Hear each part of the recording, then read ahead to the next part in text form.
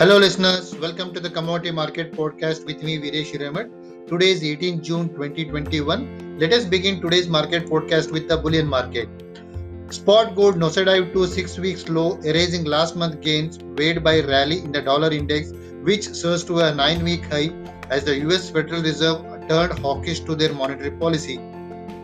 The Federal Reserve accelerated its forecast rate of policy tightening, citing increased inflation concern and optimism about the labor situation. The dollar rose against a basket of major currencies after Federal Reserve Chair Jerome Powell said the central bank would start talking about reducing bond purchases. The central bank also provided prediction indicating that it expects two interest rate hike by end of 2023, which helped lift the dollar and US government yields while hitting gold. The Fed also raised its inflation estimates while Powell insisted that price pressures were just temporary. Keeping its tune with the global benchmark, MCX gold and silver futures also fell to their lowest level in the last 6 weeks. Since the spot gold prices have fallen by 5.88% so far this week, while spot silver tumbled by 7.6% from the previous week's closing, there could be a short covering expected during today's trading session. MCX gold futures have fallen by 4.4% and silver futures by 6.5% from the previous week's closing. For the day, short covering is expected in both gold and silver across the board, hence it is projected to trade in the range of 46,900 to 47,300 per 10 gram and 67,300 to 68,200 per kg respectively.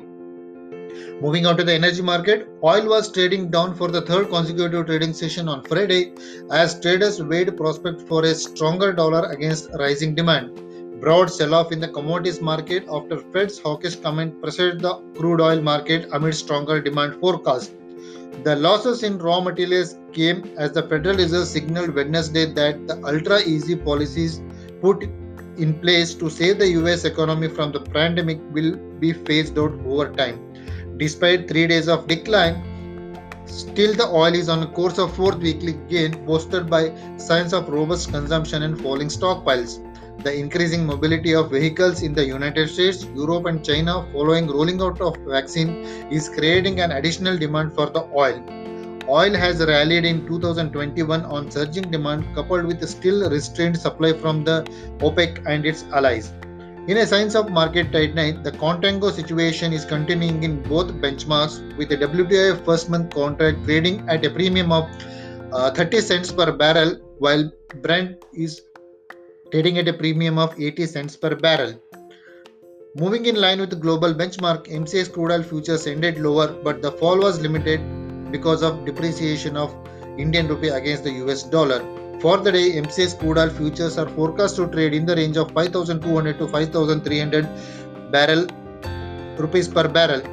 Moving on to metal, base metals fell to their multi-week close, pressured by rally in the dollar index, which rose to 9-week high after hawkish comment from the US Federal Reserve. Fed officials implied to raise interest rate in advance and increase the excess reserve ratio. The dollar index surged to a 9-week high of 92.01, making metals costlier for holder in other currencies. Among other economic data, the US weekly jobless claims surged to 412,000 last week against prior weekly claims of 375,000. When we speak about the specific commodity, copper was trading down on Friday morning across the board and heading for its worst week since the start of the pandemic as the dollar strengthened after Federal Reserve officials sped up their expected pace of policy tightening. Recent inflation data from different countries would prompt central banks to trim economic stimulus, which weighed on the metal. China's National Development and Reform Commission kept a lead on commodity price rises and made headway on the National Reserve release, putting downward pressure on copper prices. Moving in line with global benchmark, MCX copper futures fell to 9-week low to trade below 700 rupees per kg, and the negative trend is expected to continue towards 690 rupees per kg today. Lead LME 3-month lead contract was down on Friday, erasing its previous week's gains, pressurized by surge in the dollar to 9-week high, which made the metal DRR for holders in other currencies. LME led bears increased position as the ferrous metals fell under pressure. Lead cash was quoting at a discount of $16 per ton on Thursday against last week's premium, indicating lackluster demand for the battery metal. MCX lead for June delivery fell to 3-week low, tracking weakness in global market, and the negative trend is likely to be extended towards 165 rupees per kg. Zinc. LME 3-month zinc forward contract was trading near 5-week low in early Asian trading hours on Friday, pressurized by sell-off in the commodities market. The US dollar index surpassed 92 as the Federal Reserve upped its expectation for economic growth and inflation, implying that the interest rate will be raised twice before the end of 2023. Multiple rounds of National Reserve release will be made available to the market, which is putting pressure on the zinc prices. MCX zinc for June expiry dropped to 3-week low and short coverings expected during the day. Hence, it is likely to trade in the range of 230 to 235 rupees per kg.